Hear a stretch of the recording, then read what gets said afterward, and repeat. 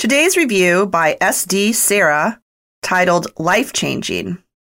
I love this podcast. I get so excited for new ones, but always have my favorites that I continue to replay. Great job, Chalene.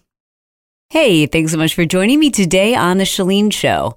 Today, we're going to be taking a deeper dive into the root cause of eating disorders, as well as how to approach someone, a loved one, who you think may be struggling, what to say, what not to say, what's going through their heads, the best types of treatment, and what to do if you think maybe you are suffering from an eating disorder. That and more today with my favorite expert on the subject, Dr. Michaela Sarno.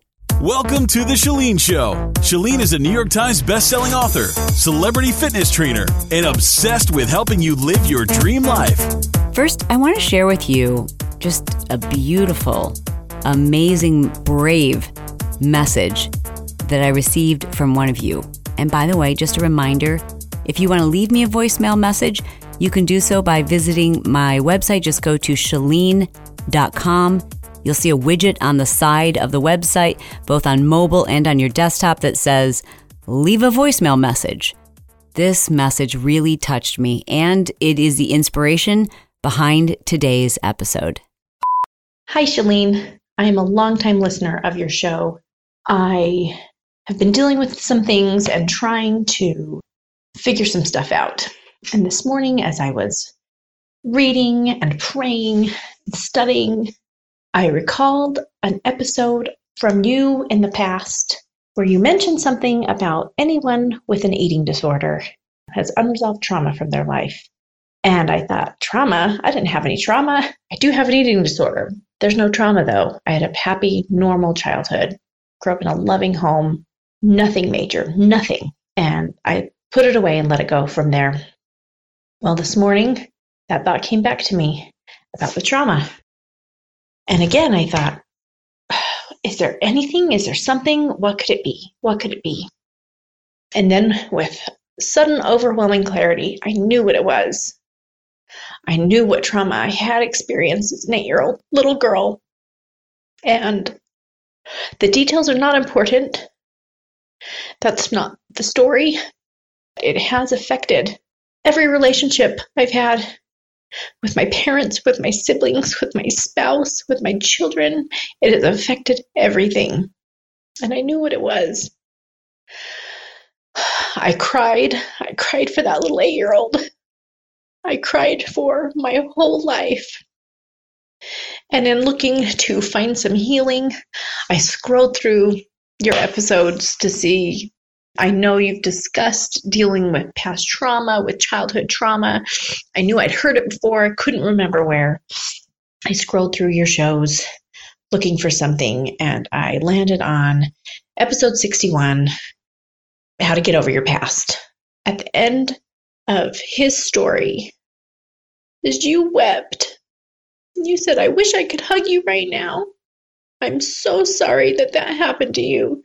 Chalene, I felt like you were hugging me and telling that to me because the trauma that I had, that I know is the root issue, I'm not going to share that with my parents.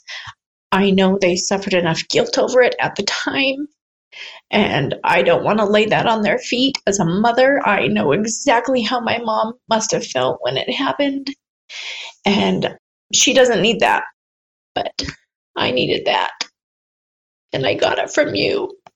So thank you so much for all that you do and for what a gift you give of yourself to the world. You are a bright spot in my life. And I love you and I thank you. Goodbye. And that is why when I listen to your voicemail messages, I always do so sitting next to a box of Kleenex, because you never know when you're going to get a message like that. Phew. It's beautiful. So thank you. You know who you are. I'm going to leave her name anonymous, but that was a really powerful message. And it came the same week that I learned one of my kids' high school English teachers had passed away from anorexia. young, beautiful woman that struggled for too long. And unfortunately, she lost her battle. And eating disorders aren't just anorexia. They're overeating, they're bulimia. You can't look at someone and know if they have an eating disorder. Today, we'll be speaking with our resident expert on the subject, Dr. Michaela Sarno. Dr. Michaela, thank you so much for joining us today. Totally appreciate you taking the time to chat with us. Thank you for having me on. I love talking about this subject. Just before we brought you on, I played this really moving message from a listener who explains in the message that she'd heard us talk about the fact that it's not uncommon for someone to have some unresolved trauma. It's not a guarantee, but a lot of times when someone is suffering from eating disorders, there is often an unresolved trauma. She shares in her message that she heard that and she really racked her brain many years ago thinking gosh, have I ever had trauma? I have an eating disorder. She knew that. She was self-aware enough to know that, but really could not identify a past trauma. And then recently it hit her and she recalled something that happened when she was 8 years old. First question is, so is that a repressed memory or is that something we've just not wanted to think about or not wanted to admit? Well, it could be kind of a combination of all of those things, but our ego it's self-driven. It's running all on its own. So for our protection, the ego takes particular memories, many that are going to be associated to why someone has an eating disorder, and it's going to tuck them away in a place that we're not thinking about them. Something that's going to be a foundation and prompt something like an eating disorder is going to be something that's going to be big enough that the ego will, in fact, put it away, which is why a lot of people don't know where disordered eating comes from necessarily. Sometimes it'll come up for them just in investigating it a little bit, like with this particular person. Mm-hmm. And sometimes it won't come up for them, in which we don't want to force anyone to try to think of memories, because if it's repressed for a reason. And we don't really necessarily need to know that memory to know that an eating disorder is a result of a relationship trauma. Well, I'm glad you just said that, because I would have assumed as a layperson that you might want to spend some time thinking about trying to pull that memory up. But what you're saying is, if you're experiencing something like an eating disorder or an addiction of any kind, you don't have to come up with the memory. You just need to know that you need help.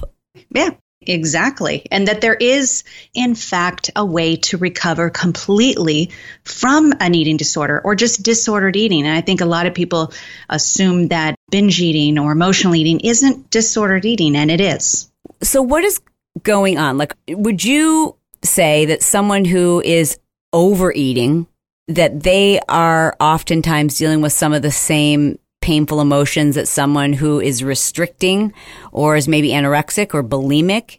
What do those two disorders have in common? What is in common is, there's an underlying trauma, or what we call small T traumas. Yeah. I've heard from people written into the show, people explain, I went from being anorexic to then bulimic to then an overeater to now I waffle in between, all of these things. How common is that? Very common. I think with anorexia, you restrict for so long, eventually you're so hungry, you're still trying to maintain the same control or the same feeling experience, whatever you're getting out of it. You're just trying to find new ways to maintain it because it's exhausting. It's tiring. You just don't want to let go. What is it that they desire? Is it about the weight? Is it about the food? What's it about? It's about control. I think we've all heard that. It is about control, and it's about distraction, because the more we get involved in our relationship with our eating disorder, the less we have to think about whatever it is in terms of a memory, an event, something from our past, data in our memory network. The ego, eventually that stuff wants to come up, and we can hold that stuff out for a long time. We can do it throughout our 20s, usually with no problem. By the time we're 30, it starts to really want to come up. But our ego, for our protection, it's kind of like holding the door shut, but eventually it has to come out. And if it's these memories, they want to surface. They want to be figured out. They want to be seen and understood, and et cetera. But we don't necessarily want to, and our ego doesn't want to help us. So we may be, or someone who's suffering, may be doing so, as was this caller, like really without knowing that there's or was some type of a trauma. I think probably most people would assume, especially with an eating disorder, that there isn't necessarily a trauma. But that's why we call them small T traumas. It isn't so much about the trauma as it is the level of intensity of the feeling that we had relating to an event in our lives. But depending on how confusing it felt, how overwhelming it felt, how sad, how shameful, how whatever, that's going to dictate how intense that memory is and how much it plays out in our behaviors. An eating disorder is just one particular symptom of trauma or small T traumas. Why does someone then with a trauma or small T trauma, why does it turn into an eating disorder as opposed to OCD or something else? Usually, statistically, people with sexual abuse are going to naturally flow into an eating disorder, because when we talk so much about our relationship with food, well, why are we always using or referring to it as a relationship? And that's because it has to do with a relationship. That's where it stems from. And that's why sexual abuse is always about a relationship, in which case eating disorders are the typical symptom we see. You know, you've always said that if someone's engaging in destructive behavior, it's serving some kind of a purpose. Like you have to recognize that first, like whether it's addiction to gambling or addiction to porn or an eating disorder. Like these are all like destructive behaviors. Well, how is an eating disorder serving someone unknowingly? Well, this goes back to child development and whatever that original trauma was. And when I say child, it could be a child, an adolescent, a teen. But it goes back to the way child development works is children, adolescents, teens, they naturally, we don't want to see our parents or our caregivers or whoever, our aunts or uncles, we don't want to see them as negative. Children, adolescents, teens, they can't see those people at the time of the event as negative. So it's because it's detrimental to their survival. We have to see our caregivers as good and right, in which case, when bad things happen, we have to instead turn it on ourselves. Oh, okay. We can see ourselves as wrong and bad. And that's much easier because children, they can survive by turning it on themselves. So an eating disorder really does serve a purpose in allowing us to, A, not have to face the caregivers or the people in our lives and the reality of what they were and what they did, as well as we're able to then put punishment somewhere, which is usually going to be on ourselves. It's a very self-hating disorder. Wow. And is it most common that the trauma someone might have experienced, or the unresolved trauma, I should say, is of a sexual nature? Sometimes. Well, there's a study in 2007 that in fact showed that there are many types of trauma that can be associated with eating disorders, including neglect, sexual assault, sexual harassment, physical abuse. There's assault, emotional abuse, emotional and physical neglect, teasing, and even bullying can be the cause. So those would all be forms of trauma. And by the way, what do you mean when you're saying small T trauma? What's that? So a lot of people have the idea that trauma is just rape, or trauma is, car accident, or these major things. Trauma is whatever felt traumatic to us at the time. For children, adolescents, teens, things are much bigger for them than they would be an adult. Small T traumas would be bullying, would be just getting a dirty look from someone, would be just feeling bad about failing a test and having high expectations of ourselves in the third grade. So those are small T traumas. So pretty much we all have small T traumas. Is that fair? Yes, fair to say. However, someone who has a history of sexual abuse of any sort on any level is going to typically have self-harming behaviors, or behaviors where they're going to unconsciously want to look less attractive or cutting. But it doesn't have anything to do with the weight. And I think that's where a lot of people they'll focus, we've got a problem. I've got this issue with my weight or food. Let me focus on the food and the weight. And that's not where this stems from, in which case that's not going to solve the problem. As loved ones, people who are there to support their family and friends, or just someone who's suffering from this. I know before, you educated me, as a fitness professional, even when I was teaching classes, if I had a student who I suspected was suffering from anorexia, I could see them withering away. My first thought was always like, how do they not know they're getting too thin? Why do they think they need to get thinner? Like, I always thought, before I knew enough, that if they could just see themselves the way other people saw them. But what you're suggesting is that it isn't about the weight so much as it is about perhaps wanting to harm themselves or wanting to take control of their emotions or to have a distraction. Or it might be simply because they're trying to take control of their body in such a way that they might not be attractive because of this sexual abuse. But it is not about the weight. It is not about the food. It is about pain.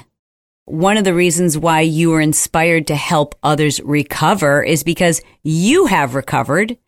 And you actually were diagnosed with anorexia pretty late. For most people, I think they assume that's like a teenage girl kind of dilemma, but that inspired you. And because of the different modes of treatment that you tried and eventually really discovering that you could heal permanently.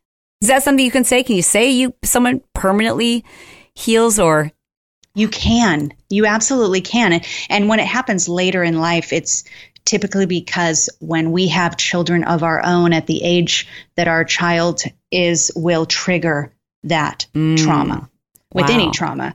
And if you remember that my daughter was born, and that's kind of around the time. But of all things, there wasn't really anything. And I remember the mindset. There wasn't going to be any solution. There was no way out. What do you mean by that? What do you mean? It means when your mindset gets so pulled into an eating disorder and you start finding the benefit of it, even if it doesn't feel beneficial, but when you find the benefit, it's very difficult. And you can, when you hear about these people that cross the line and they end up in the hospital, you've committed now to finishing this eating disorder. You're bringing us, which I love this, thank you so much. You're bringing us into the mind of someone who has gone deep, like they are really being controlled by their eating disorder. You're saying in that moment, you don't think there's a way out. So the mindset is for someone who's gotten to that point is you are willing to die for that eating disorder. Wow. And you have committed to that. And there isn't anything that's going to change it. It's like a commitment, a resolve. That's where you're at. And nothing's going to change that. Wow. And when you just now said, I'm going to finish this, what does that mean? We know that those that struggle with an eating disorder, that they will refer to a voice called Ed. Ed tells me this, Ed tells me that, just kind of a slang. So that's a slang term that says like my eating disorder is telling me this, but they refer to it kind of almost giving it a personality, like Ed tells me this. Exactly. And they do that because when you are that far in, that voice is so opposite of your own. Like you feel a separation. This voice is telling you not to eat. This voice is telling you what to do. And so you really gain this relationship with this voice. Wow. And you commit to that voice is going to decide everything. And you know that it is such a sickness because when you're willing to die for this eating disorder, when you have children, you have a family, you know that you're that far in, but that's how far in you get. However, I always knew that when someone, an inpatient, once they were able to really distinguish the difference between themselves and this voice that they refer to as Ed, that they're on the track to getting better, because that voice is really a voice. It's their own voice, of course, but it is that younger part of their personality that is so cut off that they actually have a dialogue that's different than the battle that we have in our head from day to day. But it is a different part of oneself. And once they start seeing it's them and this other voice that they refer to as Ed, now we can start having the dialogue, as opposed to when we just talk to ourselves. Let's say we're amping ourselves up. Okay, I can do this. I got this. We're just talking to ourselves. But when we're talking to another voice, we're talking to a different part of our personality. And that Ed is an 8-year-old. The 8-year-old part of us, or a 5-year-old part of us, or a 12-year-old part of us. And the only way we're going to heal is that we need to open up that communication between these different parts of our brain, more so the different parts of our psyche, our conscious and our subconscious mind. But that's who that voice is, and that's how treatment is going more towards today, the cutting edge treatment. Well, I wanted to talk about that in just a moment, different forms of treatment. And obviously, not only have you lived this, survived this, but you've helped hundreds of people do the same. And you've worked in all the different modes. So we're going to talk about that in just a moment. Before we do, I would love for you to offer advice to the mom out there, or the best friend, or the husband, or the wife who is dealing with someone they love very much, and they can see that they're deep in an eating disorder, or they suspect it. What is helpful to say, and what should we just completely avoid saying? Well, if we have a family member or friend or somebody we know who's really struggling with an eating disorder, regardless of where they're at, what we don't want to talk about is you need to eat more, or you need to do this, or, any of those things, because it's not about weight and it's not about food. And you're going to have the opposite reaction by telling them what they need to do. Let's get away from the food. Let's get away from the weight. And instead, the things we want to say is how much we love them, how much we're going to be there for them, and also how much we are not going to do things that are going to contribute and help them to have their eating disorder, just like we would an addict. Where, we love them so much, we're not willing to watch them kill themselves. But at the same time, the last thing we want to do is give someone with an eating disorder the idea or the feeling that we're going to abandon or leave them. They're already in their detriment. They're already feeling hopeless. That's the last thing we want to do. We want instead to send them a message. I'm here and I'm not going anywhere, but I'm also not going to support this. So we have to come up with a solution. Okay. It's such a knee-jerk reaction, especially with women, when we see someone who's lost even a scary amount of weight. The knee-jerk reaction is to go, oh my gosh, you've lost weight. You look great. And then we whisper to our girlfriend, like, oh, she looks horrible. What's going on? Like, it's such a knee-jerk reaction. And I have to imagine that if you're in your disorder, that's one of the ways you gauge if, in fact, it's working. In other words, when you compliment someone who is thin, let's say it's someone who is not quite so obvious in their anorexia, that feeds into it because, they're doing their job. It's working. And it's less about, they're saying that I'm thin. Maybe on some level for that individual, say this is good because that's what I want to look as thin. But sometimes even when you're in your eating disorder, you might even think it's about being thin. Oh, okay. Sure. Even though it's not, it's a much deeper level. But I will say in terms of, if I can just channel back for a second, because I think it's really important when I mentioned how when you get so far into an eating disorder and these self-harming behaviors, and that you're willing to now just give in to the eating disorder and why you want to hurt yourself, the reason why you get stuck on that track is because you believe that you are, as a result of wherever this is coming from, worthless, or whatever that really negative belief is. And in that case, it's much easier to continue to hurt yourself and punish yourself as a result of wherever this is coming from. The change occurred to me, and I think you might recall this many years ago when I asked, I think it was just at the very beginning of when I was starting school. And I was very genuine in asking you this. I really believed it. And I said, do you think it's possible that what happened to me with that relative, how could I possibly have any worth after something like that? Wouldn't somebody just lose their worth after doing something like that or something happening to them? Do you remember I said something like that? Yeah, I do. And you responded back, and I was surprised because I was being very honest.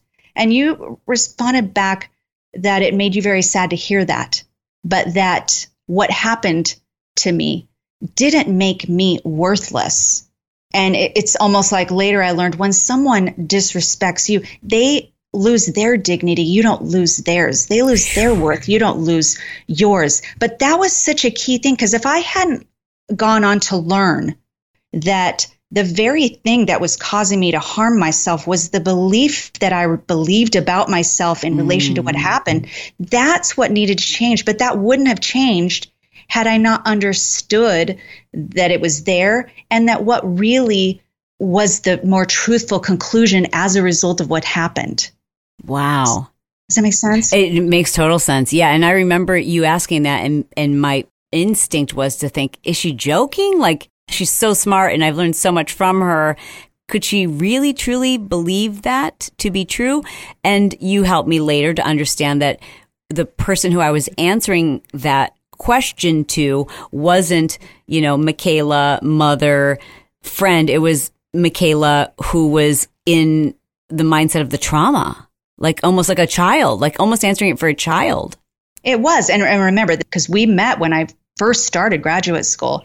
So this is when I really started thinking about these things and trying to understand, if I feel this way, but how is this possibly going to change? Because in my mind, and I think for most people with an eating disorder that are able to associate it with real trauma, how could that say anything good about me? How could that not have left me being worthless or unlovable? And that makes a lot of sense for someone who hasn't begun to do that work. Yeah.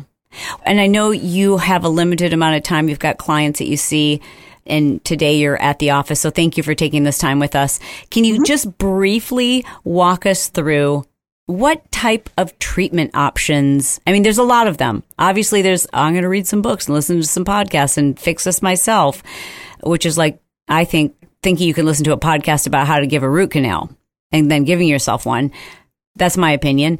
But from there's different types of therapies, and there's inpatient, and then there's treatment centers, and there's cognitive therapy, and there's exposure therapy, I guess, and there's hospitalization. There's all these things. What, in your professional opinion, is the quickest, most permanent way to seek help? Okay. The reason I went into private practice is the last place I worked was inpatient eating disorders. And it's the common using DBT, dialectical behavioral therapy, and cognitive behavioral therapy to treat our clients. And the relapse rate was tremendous.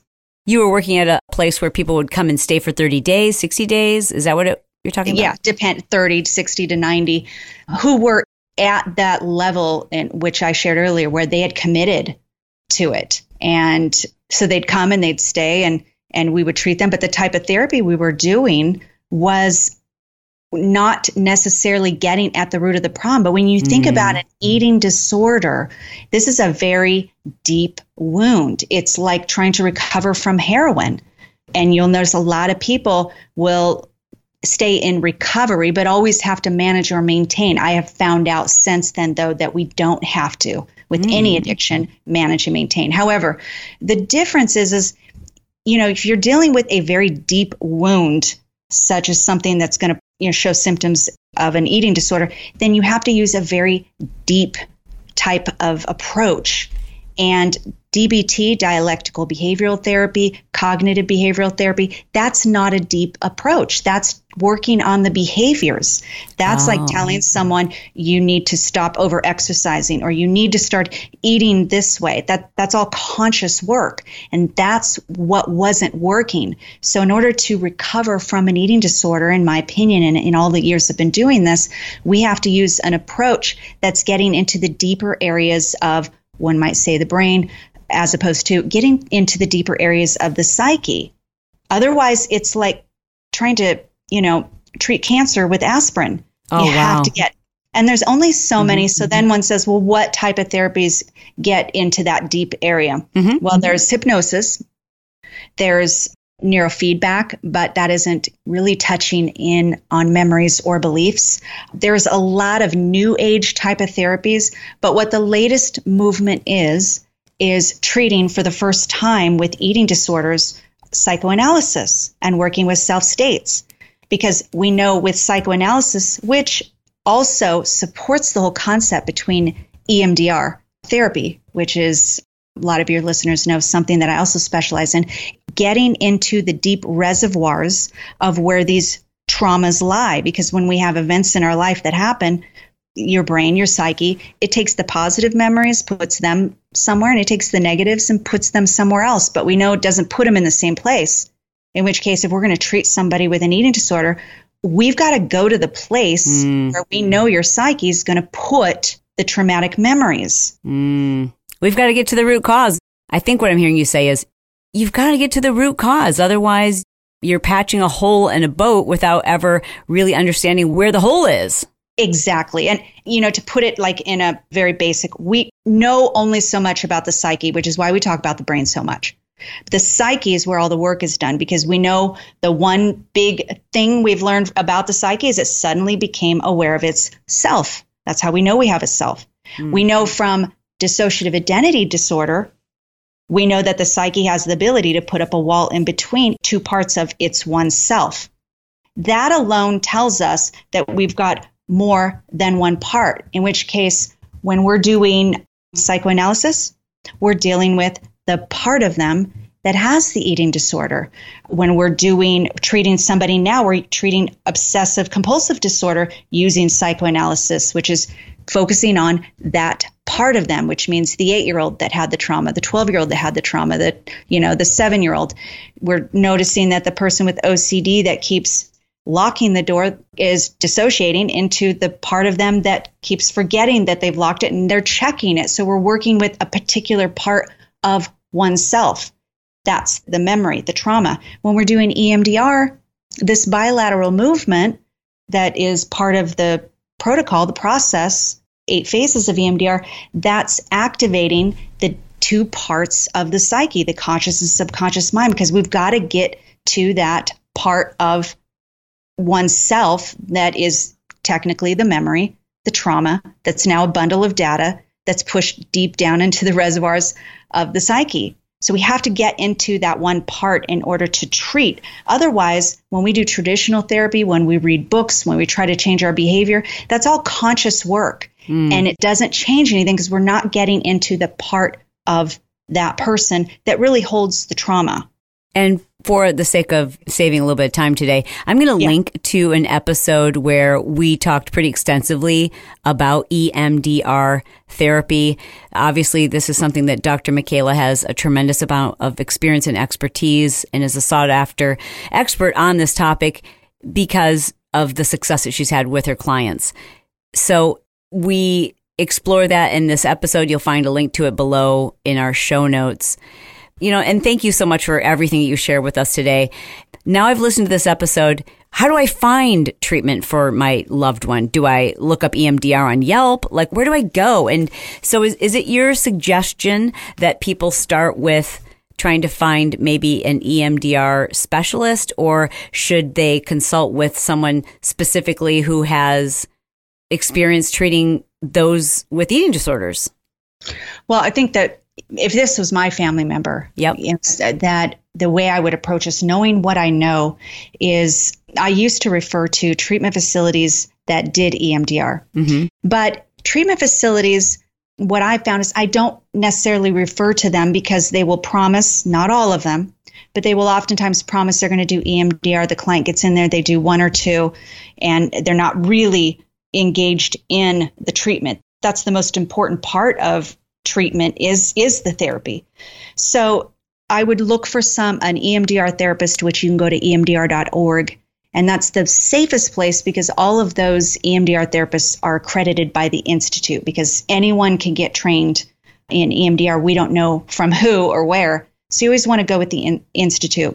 Every EMDR therapist has their own therapy approach. So you could have an EMDR therapist that does CBT or that does DBT.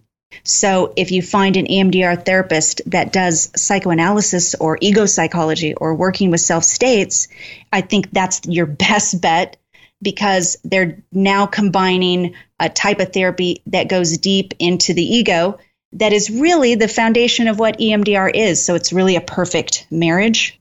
And when you go onto EMDR.org or you research any EMDR therapist, you want to ask them what type of therapy they use in combination with EMDR, because EMDR on its own is not a sole therapy.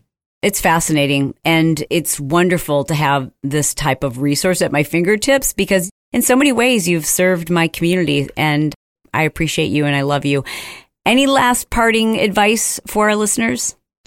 Yeah, I just want people to know that they can have hope, that there is an end to struggling with disordered eating or an eating disorder. And if I can be of any service to anyone listening, if you want to reach out, I do Skype sessions, Zoom sessions, and just to give you an insight of exactly what's happening, where it comes from, steps to take, and how this can change. And that's what inspires me to do what I do, is knowing that it can change and that it's not something we have to live and struggle with for the rest of our life.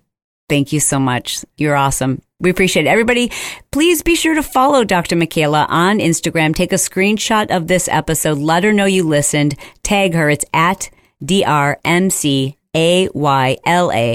And if you're interested in taking her up on that offer and perhaps even working with her, even those of you who don't live in Southern California, you can learn more by going to our website. That is drmichaela.com, and the link will be found below in our show notes. Dr. Michaela, I love you. Love you too. I have a quick question for you. Are you trying to lose weight, or just be healthy, or just feel more confident and happy? Well, in order to do that, you need a new way. You see, the problem is losing weight, it's hard, and keeping it off feels almost impossible. At the 131 Method, we have helped over 50,000 people find a new way, a much better way. Okay, so here's how this works with our online program. It's 3 simple steps. You go to 131method.com, you start it, you slay it, and you own it. Step 1 is to start it. You do that by identifying what it is you want to work on. What is your priority? Is it weight loss? Is it gut health? Then you pick a start date, you log in, and go. Step 2, you slay it. What does that mean? It means you get your meal plans. You select from hundreds of delicious, simple recipes, all online, including cooking tutorials, and then we'll help you change up the way you eat every 4 weeks. That is going to boost your metabolism, and it's called diet phasing.